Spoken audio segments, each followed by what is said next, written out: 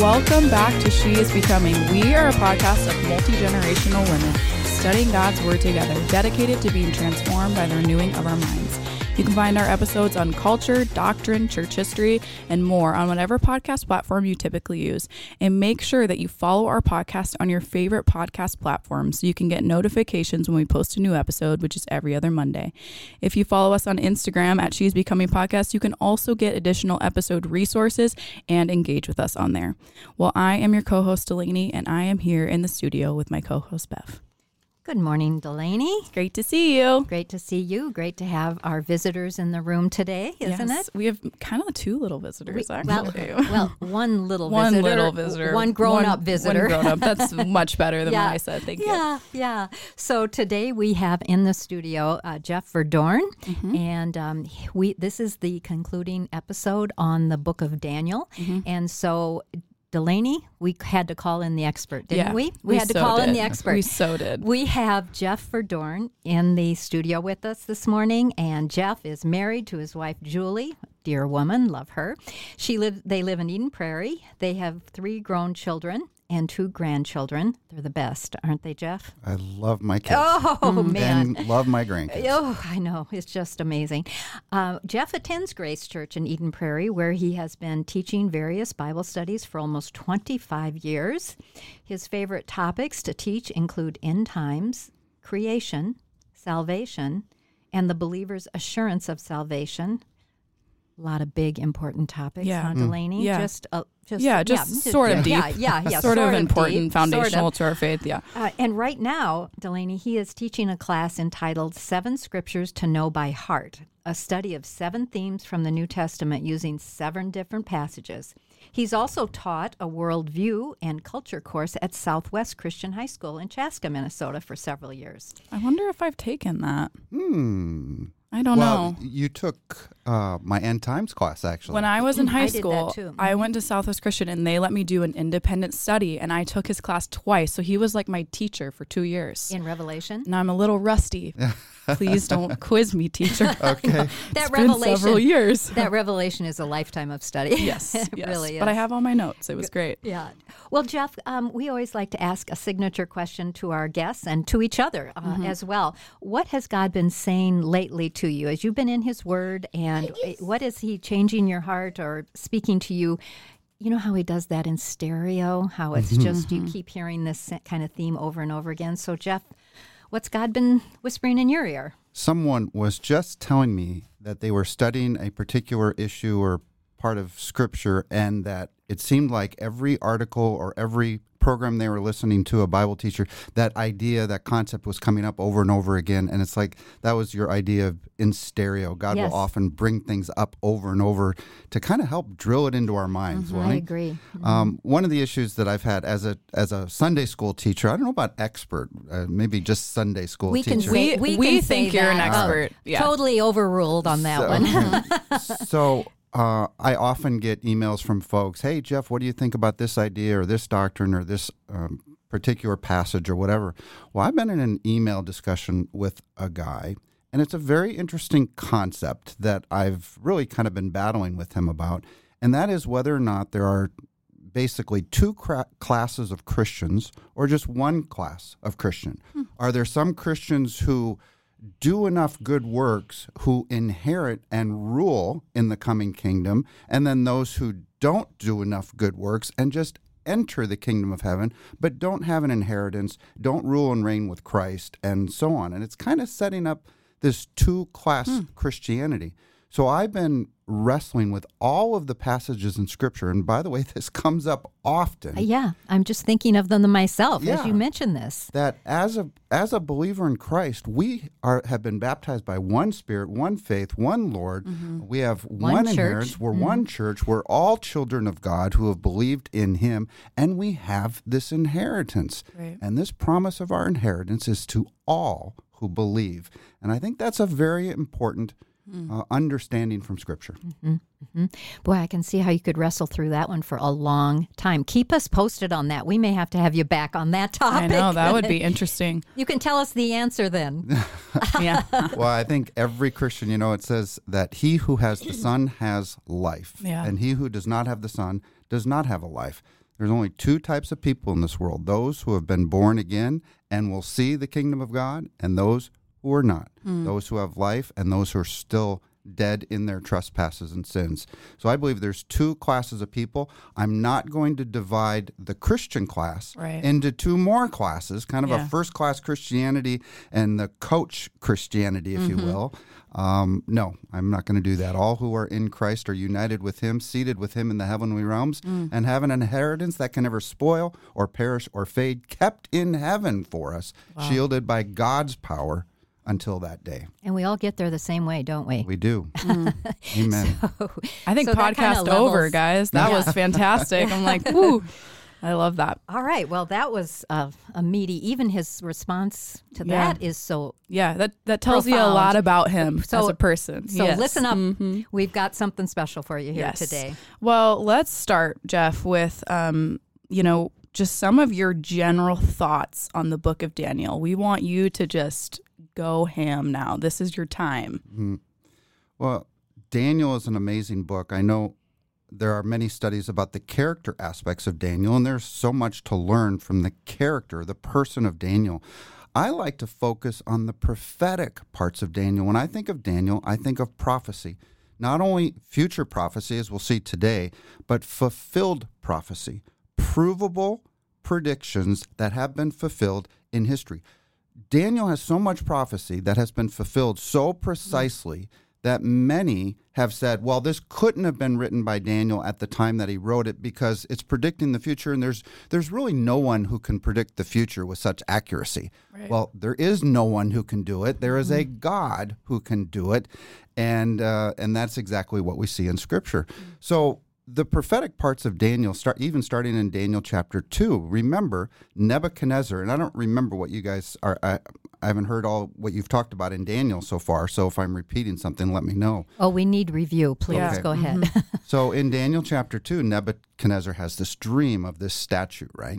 Well, all of his, astrologers and soothsayers, none of them can tell him what the dream means because he demanded that you tell him what he dreamed and what the interpretation is. And everybody setting them up for failure. That's right. Yeah, for sure. And they say, well, nobody can do that.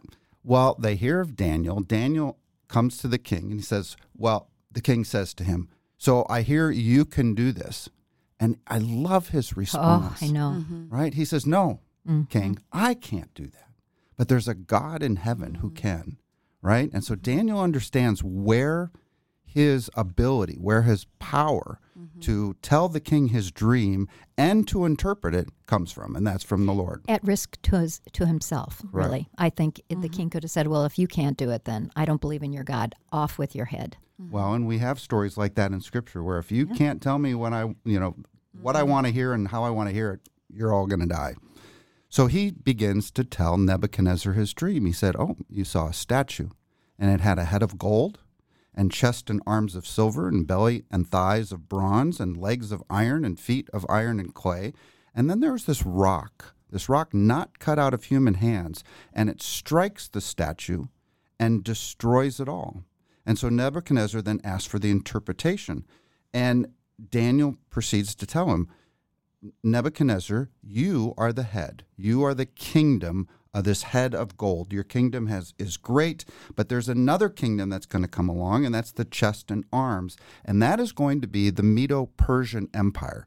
And in fact, very shortly after this dream, the Medes and the Persians are going to come in and attack and take over this nation of Babylon and fulfill this part of the prophecy. The belly and thighs of bronze is going to be the Greek Empire. Another kingdom is going to arise. And in fact, in Daniel 11, we'll talk about that in just a second, Alexander the Great, the head of the Greek Empire, is actually named, not by name, but described, that this young king will come along, that his kingdom will be divided into four, and then there'll be these battles between the north and the south and the east and the west. This is one of the parts in Daniel 11 where some will say, well, there's no way that a book written hundreds of years before the event could so precisely predict the events that are going to happen. The young death, the four divisions in the Greek. So then he says the legs and iron are another kingdom that will arise, and most prophecy scholars agree that the legs of iron is the Roman Empire that arises. And then we have this final kingdom, the feet of iron mixed with clay. And it's a future kingdom. And this is probably the most debated kingdom. I think Scripture points to the fact that this is going to be a future kingdom, the future kingdom of the Antichrist that is going to arise in the last days, in the end days. And the 10 toes of this future kingdom match some of the symbolism that is in Revelation, the 10 horns also in Daniel, and so on. And so this future kingdom is going to come upon the world. So you can see that of this statue, much of the statue has already been fulfilled, but there's still a component of it that is yet to be fulfilled. And then finally, of course, we have this rock. And he says this rock symbolizes a kingdom that will have no end. Yeah. Well, who's the rock in Scripture? So symbolic. It is. And so Christ is going to return at his second coming. This is Revelation 19 stuff, right? They see the Son of Man, Matthew 24, the Son of Man coming on the clouds with power and great glory. Revelation 19, he's going to tread the winepress of the fury of the wrath of God Almighty, and he'll set up his kingdom for 1,000 years on earth, destroying all of the other earthly kingdoms. That's a key part in Daniel, isn't it? Yeah, it's like how many of us as Christians today, when we hear this word, when we look at government today, and it's like, man, does anybody know of a righteous king who could come and rule this place in truth and righteousness and justice? And we all long for that. We do. But we have a promise of that, don't we, Jeff? We do. And that one day he will come back and he will rule and reign on earth. That's why in the Lord's Prayer we say, thy kingdom come on earth as it is in heaven. You know, there are many different views of prophecy. One of the views is that there's no future earthly kingdom of Christ, no millennial reign coming in the future. Millennials. Correct. It's generally called amillennialists or amillennialism. That in Latin means no, so no millennium.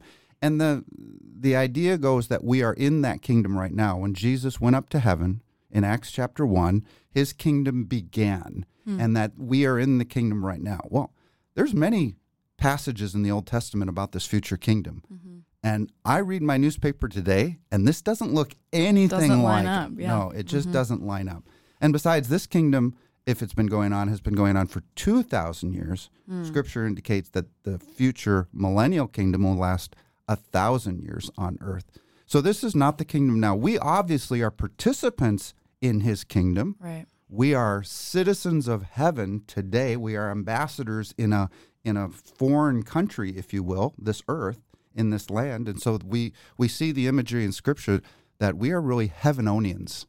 Now that's not in Scripture. That's a new Is that word Jeff for me. language? Yeah. I love that. Our citizenship is in heaven. We are heavenonians. That's are. first and foremost our citizenship. So we are participants of this kingdom, but we are today on earth we are strangers and aliens in this world. Amen? Yeah. All right.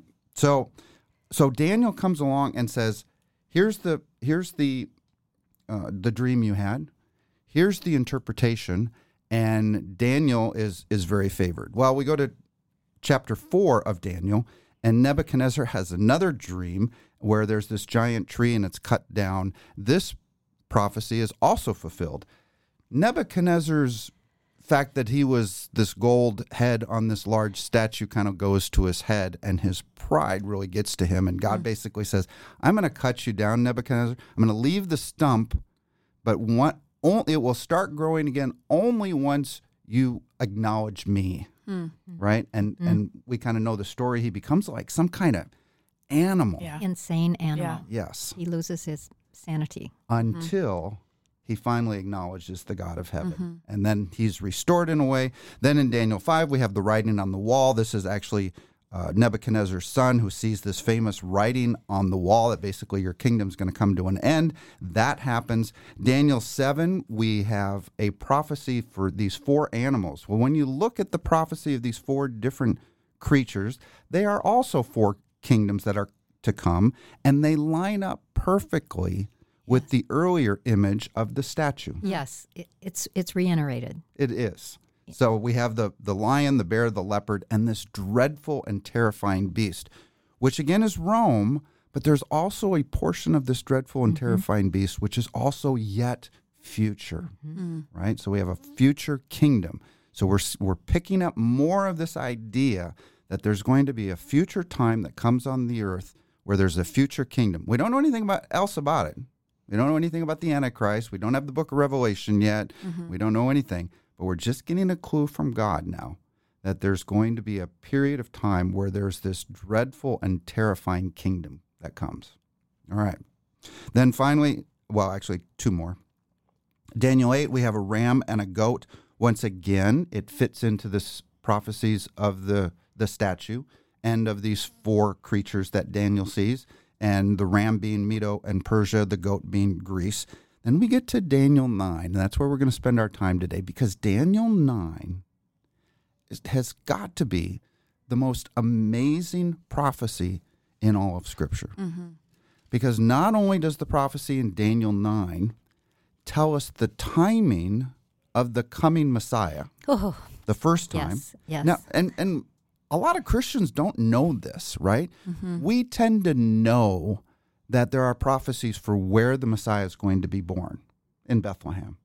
Christmas helps us with that. Yeah, a little bit, right? Yeah. We know, although he was most likely not born in December, but every year we celebrate his birth, and we always talk about Bethlehem. Right. Well, that's an Old Testament prophecy that the Messiah will be born out of Bethlehem. There's Old Testament prophecies that say the Messiah will be a descendant of Abraham and Isaac and Jacob from the tribe of Judah, from the line of David. And sure enough, both Mary and Joseph were from the line of David. That he would be born of a virgin, and Jesus was surely born of a virgin. That he would come out of Egypt. Jesus came out of Egypt when he fled the persecution of Herod. He'd be called a Nazarene. He'd have a ministry in Galilee. He'd speak in parables. That he would be betrayed by a friend for 30 pieces of silver. I mean, these are all Old Testament prophecies for the coming Christ, right? Oh, and there are so many more. There's close to 100. Yes. On my list, I know some say 109, some say more. There's different counting, but still. Yeah. It's a lot. It's a lot. The unique, individual, direct prophecies for the coming Christ is all over the Old Testament, and Jesus fulfilled them all. But Daniel 9 tells us when the Messiah is going to come. And we will look at that here today. One last prophecy, we have the kind of the vision that Daniel has in 10, and it goes into 11 and 12. And this is, we were talking about this, alluding to this a little bit earlier. This is where Alexander the Great's kingdom, and his being divided into four, and then the kings of the north, the Seleucid kingdom, east, west, south, and so on, are all divided up. We also have the prophecy for this coming, the eighth Seleucid king, the kingdom on the north, and his name is Antiochus Epiphanes, a very interesting character. He set up an abomination in the temple in his day, 167 BC, I can't remember exact date, but right around there.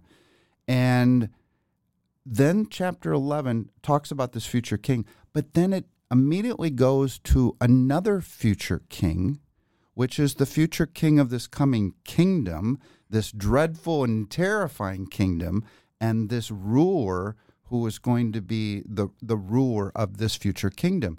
Most prophecy scholars understand that to be a picture of the future Antichrist who will come upon the world. All right, so we have fulfilled parts of Daniel prophecy. We have unfulfilled parts of Daniel prophecy.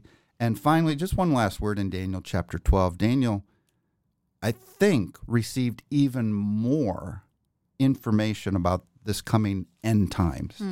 But he's told, Daniel, seal this up. Right. Seal this up.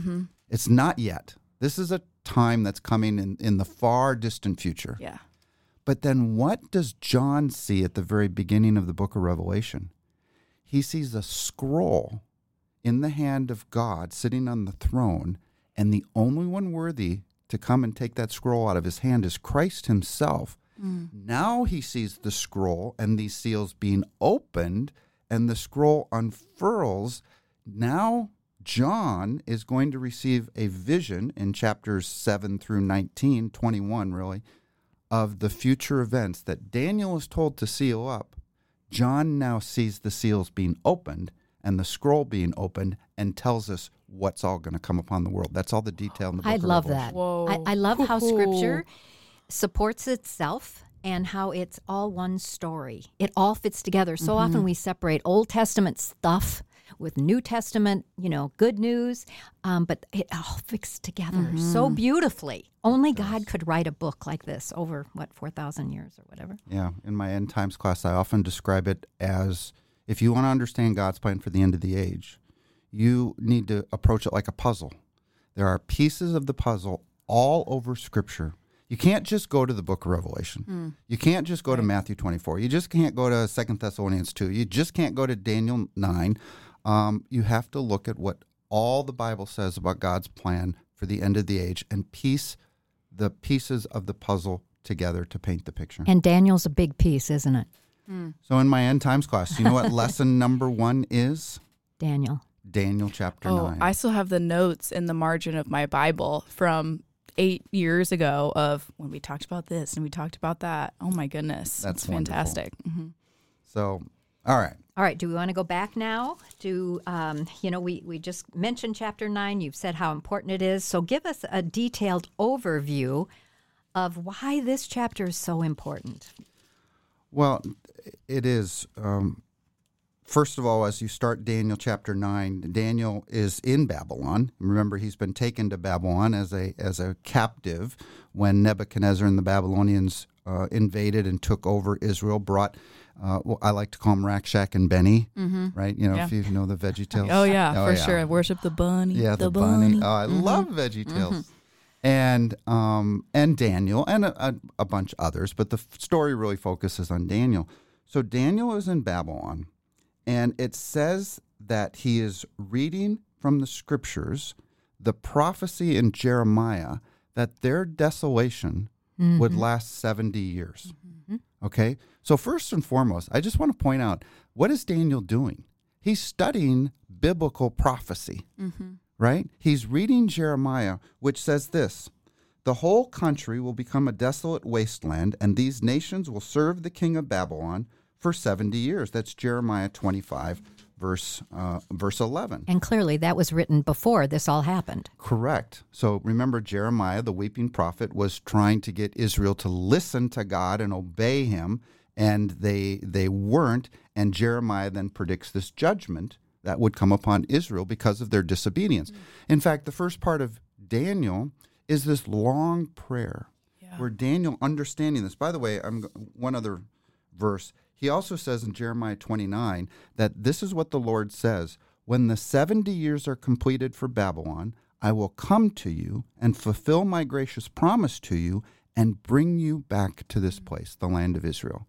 So Daniel is understanding, hey, the 70 years are about to end.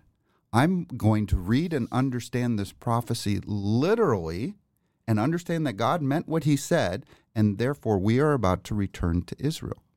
And he's right. And so he begins to pray to God. One part of this prayer, you can read it offline. It's after beautiful. The show. Oh, yeah. Beautiful prayer. A lot of lessons in there. Yeah. And one of the parts is that we have sinned against you, God. We have not followed your decrees, your ways. Remember, God gave Moses a set of commands that says, Israel, I want you to be different from all the other nations. I want you to be set apart from them, right? And so I'm going to give you a bunch of laws that are going to make you live differently from the rest of the world, to be a light for me, so that the nations may know that I am the Lord. Yeah. In the same way, we as Christians in this time have been set apart by God. We're supposed to live a holy and pleasing life to him and let our light shine before men. So what? So that people may know that he is the Lord. It's kind of the same. So he's studying Scripture, and he recognizes that this is the judgment from God. The 70 years are about to end, and they are about to turn away. So that part of the prayer is that all Israel has transgressed your law and turned away, refusing to obey you. Therefore the curses and sworn judgments written in the law of Moses have now come upon us. And so that's what he recognizes. And he includes himself in this. Even though he is such a righteous character in Scripture, we really don't find any faults in him. However, when you live in a sinful world and you yourself are a sinner from Adam on, we are all by nature and choice sinners, he includes himself here. And I think that sometimes we're always pointing the finger at others and praying for them, but we got to realize we're a part of this culture too. We too can confess the sins as our own in our nation. Yeah, absolutely. So he's praying. At the end of his prayer, Gabriel shows up. Wow. The angel Gabriel shows up. Yeah. Never happened to me. Yeah. Laney? No, last night? No. And he says, Daniel, you're wonderful. Loved your prayer. This is awesome. Yeah. And God is very pleased. And God is now going to show you the next judgment that is going to come upon Israel. All right? Do you have Daniel 9 open? I do. Can you read this next judgment? We're going to read it. It's at first glance, it's going to appear so cryptic, but we're going to break it down and so that we can understand this most amazing prophecy in Scripture. So start in verse 24 where it says 77s or 70 weeks. I don't know what your version says. Okay. And go through 27. Okay. 77s are decreed for your people and your holy city to finish transgression, to put an end to sin, to atone for wickedness, to bring in everlasting righteousness, to seal up vision and prophecy, and to anoint the most holy place. Know and understand this. From the time that the word goes out to restore and rebuild Jerusalem until the anointed one, the ruler, comes, there will be 7 sevens and 6 2 sevens. It will be rebuilt with streets and a trench, but in times of trouble. After the 62 sevens, the anointed one will be put to death and will have nothing. The people of the ruler will come, will destroy the city and the sanctuary. The end will come like a flood. War will continue until the end, and desolations have been decreed. He will confirm a covenant with many of 1 7. In the middle of the 7, he will put an end to the sacrifice and offering. At the temple, he will set up an abomination that causes desolation until the end that is decreed is poured out on him. Okay, that's easy. Yeah. That's really That clear. was just clear language, yeah. Help, Jeff. I know. There's just a lot there, isn't there? But it's a gem. It's worth the mining it out, isn't it? It really is. We can't skip over passages like this. No. Pure gold here.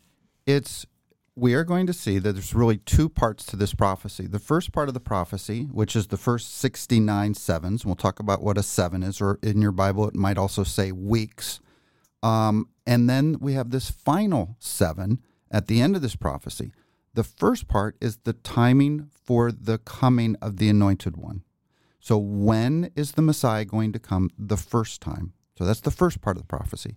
The last part of the prophecy is the framework for a future 7-year tribulation in which we have this character of the Antichrist, this ruler who is to come. They destroyed the city and the sanctuary and so on. So it sets the framework for a future 7-year tribulation that comes, by the way, as we'll see, after the Messiah is cut off and after the destruction of the temple. Okay? So that's very important because some see a tribulation period that coincides with the time period of the destruction of the temple, basically 66 to 70 AD, and that all the stuff in Matthew 24 and actually all the stuff in the book of Revelation was fulfilled in and around 70 AD. Yeah. That's called preterism. Yes. They see all of the events of Revelation as being past, preterist. I think Scripture confirms that the events of Revelation, as described here in Daniel 9 in the prophecy for a future 7-year period, are yet future. So that is one big distinction or debate within Christianity. Are the events in Revelations past, historical, or are they yet future? You know, it's very helpful to hear you talk about the 2 events because it's one paragraph here in my Bible. And I think you can read this and you can think it's all one happening and you're very confused. So I appreciate you broke it down into the 2 events, huge events, Christ coming to earth and then the kingdom of the Antichrist. Correct. Okay. All right. So let's got it. Let's Delaney, you got that? I'm wrapping my head around. Yes. I think I need a chart. I know. Well, he's got good charts. Yes. So first we need to understand what is a 7 or what is a week, right? It says 77s have been decreed for your people. Well, let's define a 7. Let's define what that is. Now, if you struggle with math, the next few minutes might be a little tough because we're going to talk about a lot of numbers. Go slow. I know. It's really not that hard, but it's just kind of new to us because we're not used to talking about a 7. Right. We're used to as a means of measurement. Correct. Okay. We're used to talking about, if I gave you an example from what we're used to, a decade. We know what that is. Yeah. It's 10 years. Yeah. If I said 7 decades, you'd know that's 70 years. Or your generation, 40. Yeah. There's different generations. Oh, don't confuse me. Okay. But All right. 40 years. I used to Another think it was time. 10 years a generation, so I don't You're really too know. young. Yeah. You're too young. That's why. So the definition of a 7, the Hebrew word here is a shabua. And one of the principles of Scripture is that often Scripture will interpret Scripture. So what is a shabua? Well, let's go see where this word was used for the first time. Well, do you remember the story of Rachel and Leah? And Jacob wants to marry. I always forget which one he wanted to marry first. Leah. Rachel. Rachel. And so he works 7 years to get Rachel, but Laban does the old switcheroo on his wedding night, and he gives him the older one first, Leah, right? Right. And it's like, With weak eyes. I know that meant. So we have the passage where it says, Jacob goes to Laban and says, what have you done? You cheated me out. No, we never give the younger one first. Work another shabua, and I will give you the other one also. And so Jacob worked another 7 years to win also Rachel. All right? So a shabua, a bridal week is what it's called in English in the Old Testament there, in Genesis, is a 7-year period of time. Okay? So we get a day 7 is a week. That's why some English Bibles translate this as a week, but it's not a week. It means 7. Shabua just means 7. All right. So it could be 7 days, it could be 70 years, it could be 7 years. Correct. But we're going to see these as years, and it will become clear why. Okay. But 77s, or another way to say it would be 77-year periods, have been decreed for your people. So 77-year periods, 70 shabuas, is 490 years. There's the math. Everybody got that? Yep. 70 times 7. I remember my tables. Yeah, is 490 years. So all the start of this prophecy is saying that we're going to establish is that God is saying 490 years have been decreed for your people. Interestingly, by the way, a side note, why 490 years? Daniel just had a judgment of 70 years that's coming to an end, right? Right. Leviticus says, God says to Israel, I'm going to judge you, and the 70 years of judgment is the first judgment. If you still don't listen to me, I'm going to judge you 7 times over. Well, what's 7 times over of 70 years? 490 years. God told Israel, the first judgment will be 70 years. If you still don't listen to me, I'm going to judge you again 490 years. Daniel is now receiving the second judgment from God that is going to come upon Israel. Whew. Wow. That's totally new. Yeah. Does Scripture fit together or what? Oh, my goodness. Yeah. It's just incredible. Continue. I'm just eating this up. How about you, Delaney? Oh, yeah. This is why we needed you to come on here. Yes, we did. You're adding these things that help us tie this all together. Beautiful way. Cool. Thank you. Second, who's the judgment for? Well, it clearly states that it's for his people and his holy city. So this is for Israel. This judgment is not for the church. It's not for anybody else. It's for Israel. By the way, just a side note, we're not going to talk about kind of the rapture and the timing of the rapture and so on, but this is a big clue about the rapture.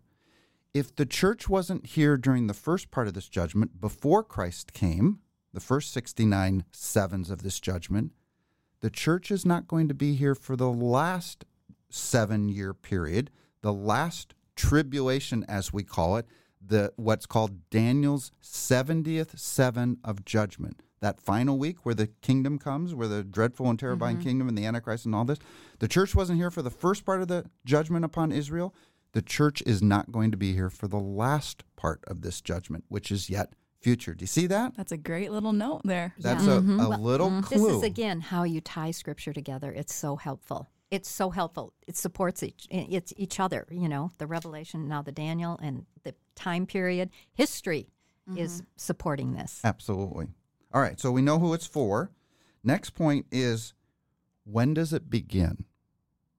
Okay, so he's given us this timeline. When does what begin? When does the prophecy that we just heard, when does it start? He said from the issuing of the decree. Messiah coming now? Yes. Or the yes, for the 70 weeks. Okay. I'm not making a distinction yet between the first and second. It's just, when does this whole prophecy start? When does the 77s begin? Well, the passage says, from the issuing of the decree to restore and rebuild Jerusalem. That's the starting point. Okay.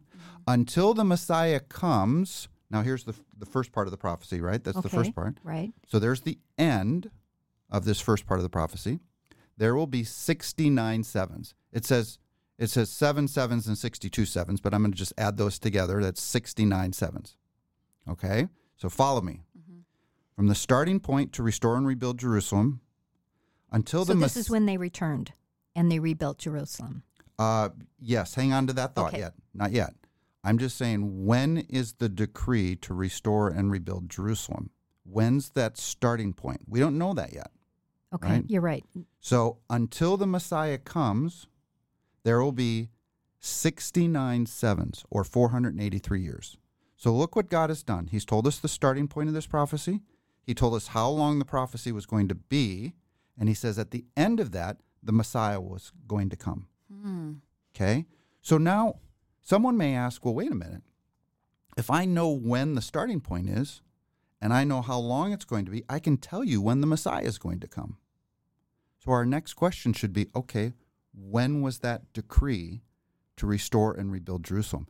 And do you suppose that decree is in Scripture or not? I want to say yes. Cyrus?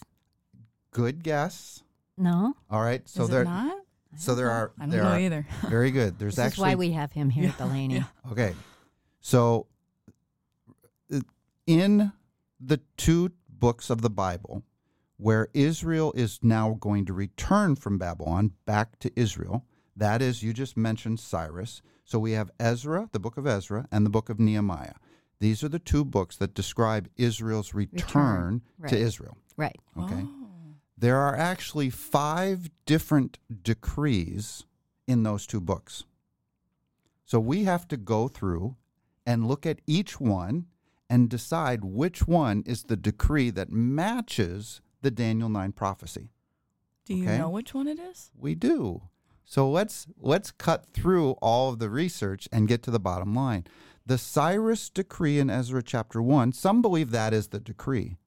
But the Cyrus chapter 1 decree is to go and rebuild the temple. The prophecy says, from the decree to restore and rebuild Jerusalem. So building the walls was early. So that's Yes. Nehemiah? That's Nehemiah. Nehemiah. Yeah. So we go to Nehemiah chapter 2, and you guys remember the story. Nehemiah, this cupbearer, is really sad before the king Artaxerxes. And why are you so sad, Nehemiah? Because the city of my forefathers lies in ruins. Yeah. And so the king gives him a decree to go and rebuild Jerusalem. Do you see that? Oh, yeah. Yeah. So I never pieced those things together. Yeah, so in Nehemiah chapter 2, we have a decree from Artaxerxes to Nehemiah to go and rebuild Jerusalem, including its gates and city walls and residences. Do you remember that? Yeah, which was crazy that he even let him do that. It is. So I love the story of Nehemiah. Side note.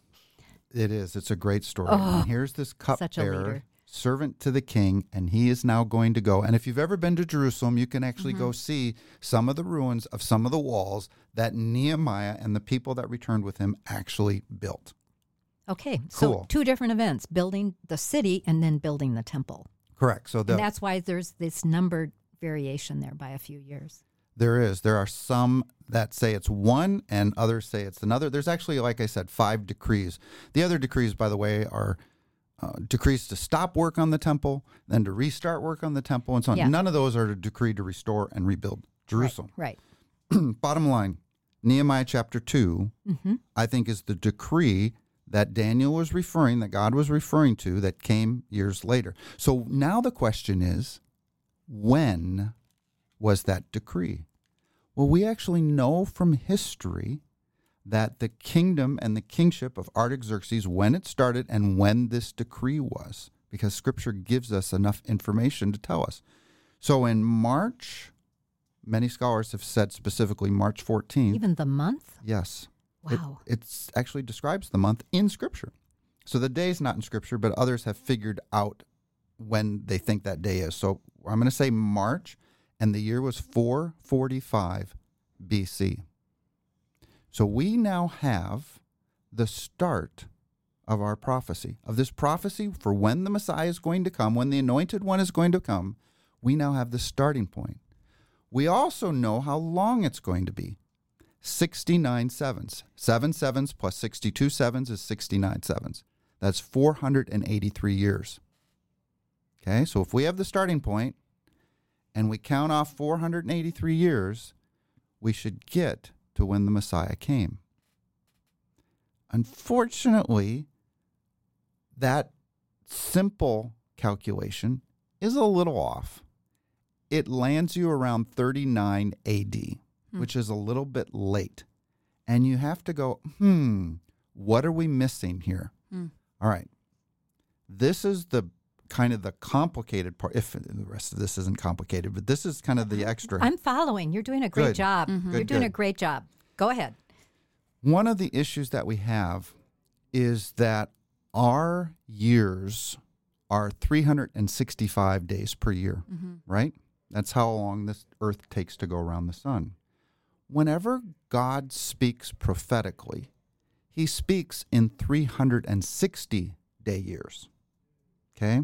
Now, there's some ideas of why that is, but I don't want to go into the why that may be. I just want to state that that is how he speaks. So we see this in Daniel in several places. We also see this in the book of Revelation. So when it says that the Antichrist will rule for 3.5 years, it's 1,260 days, it's time times half a times, it's 42 months, it's these time phrases that God uses. The bottom line is this: God always speaks prophetically in 360-day years. So what does that do for our prophecy? Well, that really makes it all line up, doesn't it? It makes it line up if we change from just speaking about years and we go to days. Sure. Okay, so if I said 1 year from now, or I said 365 days from now, that would mean the same thing, right? For us today. Correct. So I'm just going to convert the 483 years to days. Do you guys follow that? Yeah. All right. And if we follow this idea of days, we come up with 173,880 days. All right. So big number. But if you start in 445 BC, March the 14th, and you add 173,880 days, you land on April 6th, 32 AD. Sunday, April 6th, 32 AD. Now, did anything significant happen on Sunday, April 6th, 32 AD? Well, that just happens to be the day that Jesus rode into Jerusalem on a donkey and for the first time accepted the praise and adoration of Israel is as Hosanna, blessed is he who comes in the name of the Lord. And I think the prophecy in Daniel 9, the first part, says, from the issuing of the decree, which is in Nehemiah chapter 2, 445 BC, add 483 years or 173,800 some days, and you land on the exact day that Jesus, for the first time, accepts the adoration of the nation of Israel as the Anointed One. This is so helpful because I always thought they were making all these figures from the time of his birth. Me too. I was actually going to say that. Was that the day Jesus was born? Do we know this? But it was. Okay, that makes more sense what you're saying now. So now 32 AD. Remember, we do not know the exact timing of his birth, but we can conclude the exact timing of his death. In fact, I do a whole study, a whole teaching on the events of the final week of Christ's life. And this 32 AD year of his death, of his crucifixion, fits perfectly not only with the Daniel 9 prophecy, but all of the events of his final week of his life, including the Passover celebration, which we know when we can know that the lamb was always sacrificed on Nisan the 14th, according to the instructions given to Israel in the Old Testament. And that means the Passover meal would have been that evening, which is the next day. That would have been the month of Nisan, the 15th. And it coincides precisely with the descriptions of the New Testament events of Jesus' final week of his earthly ministry leading up to his crucifixion. And, of course, then his resurrection, which we also know is on a Sunday.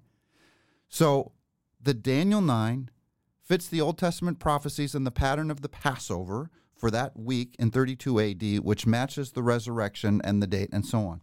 It all fits together. And we don't have time to go into all that detail here. Maybe one of my favorite teachings, by the way, is this teaching of the final week of Christ to show that the crucifixion, I don't know if I want to open this can of worms right now, was not on Friday, Thursday, but it was on Thursday. And that is so important when you look at the timing of the Passover, when they would sacrifice the lamb. Get a load of this. At the moment that all of Israel was sacrificing their Passover lambs on Thursday, Nisan the 14th and 32 AD, the Lamb of God, late in the day, as Scripture says, late in the day, at that moment, Jesus Christ, the Lamb of God, was on the cross being sacrificed for the sins of the whole world. What? I did not know this. Time.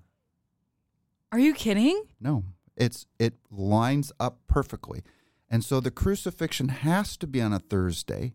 And when you remember the statement that is made in Matthew, when Jesus himself says, just as Jonah was 3 days and 3 nights in the belly of a huge fish, so the Son of Man will be 3 days and 3 nights in the heart of the earth, right? Right.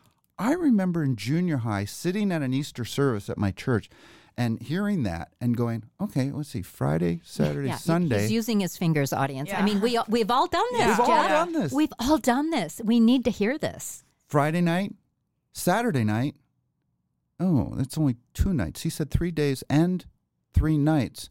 I can see the 3 days. I can't see the 3 nights. Oh, well, I'm just a guy sitting in the pews. I don't know anything. Oh, they counted things differently back then. You know, I mean, I would say to myself those things. But when you actually look at all of the information in the New Testament and you lay it out carefully, it actually all lines up perfectly to a Thursday crucifixion, including this point that that is exactly when Israel was sacrificing their lambs. Yeah. That week, right there on that day, late in the afternoon as Jesus is on the cross. And by the way, it just happens to fit perfectly this prophecy from Daniel 9 that says that's the time that the Messiah, the anointed one, would come. And sure enough, he did. And he died and he rose again, proving who he was. He punched a hole in death. And now we no longer have a fear of death, right? He's conquered sin and death for us. Wow. Could there be another Savior? Could there be a Messiah yet ahead? No, because the this prophecy... is like legal work here, what we're doing here today. It is. You're building a case for a particular understanding and narrative from Scripture. You have to use Scripture to paint the picture. And I think one of the issues in Christianity is that we tend to rely on our denominational teaching. We tend to rely on an author or a book or a church or whatever. We are taught what we tend to know instead of, as Paul says, search the Scriptures every day.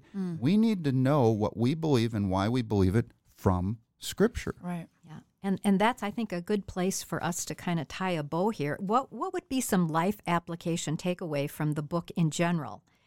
this book of Daniel and its prophetic content. I think we just touched on that a little bit, but go into that a little bit more for us.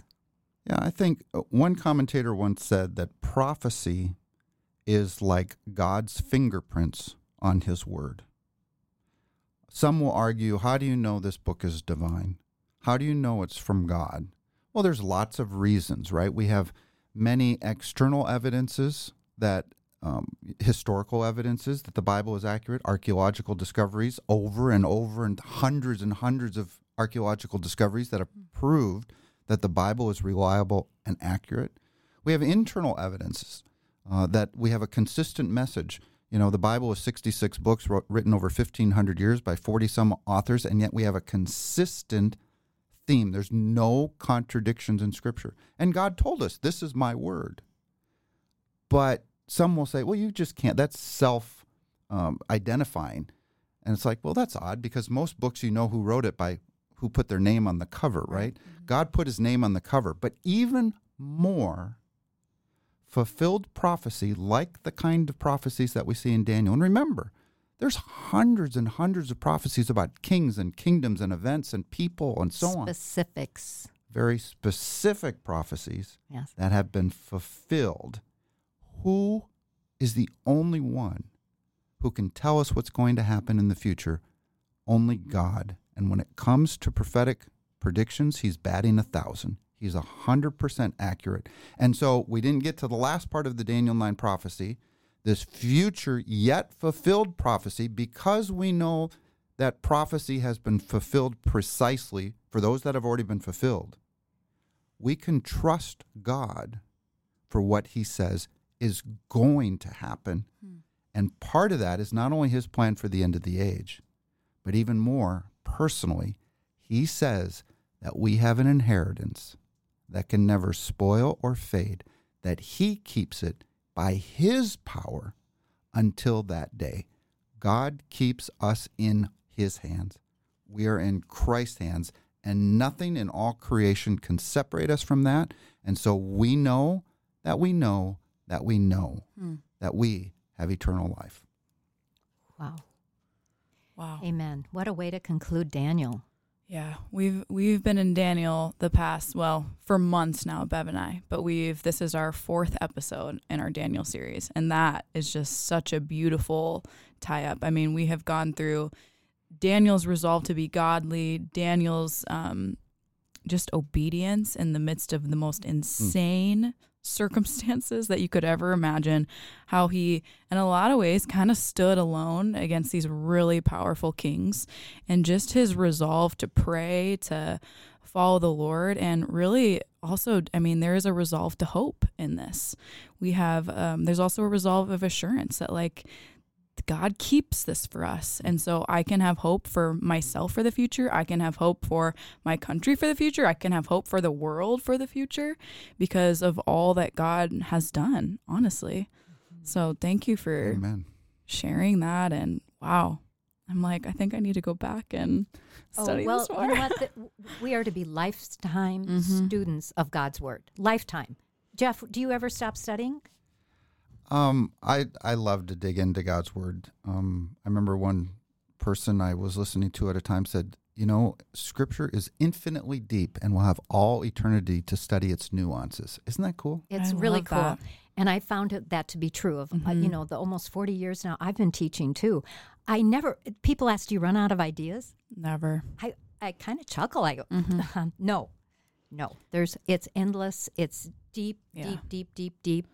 And his treasure house is limitless. You can't get in there and see it all.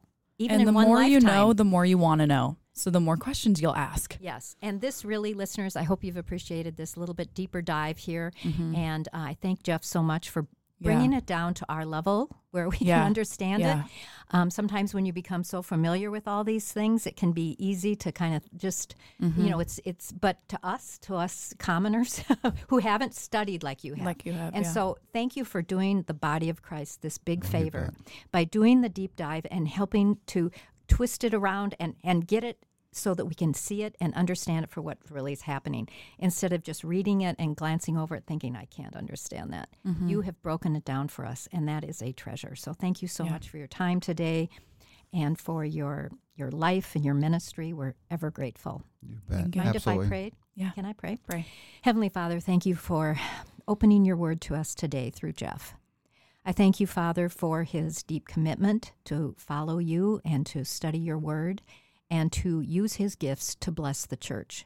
So now, Lord, use this time, this teaching, to teach our hearts and to change us and to have a greater, higher view of who you are because of the book of Daniel.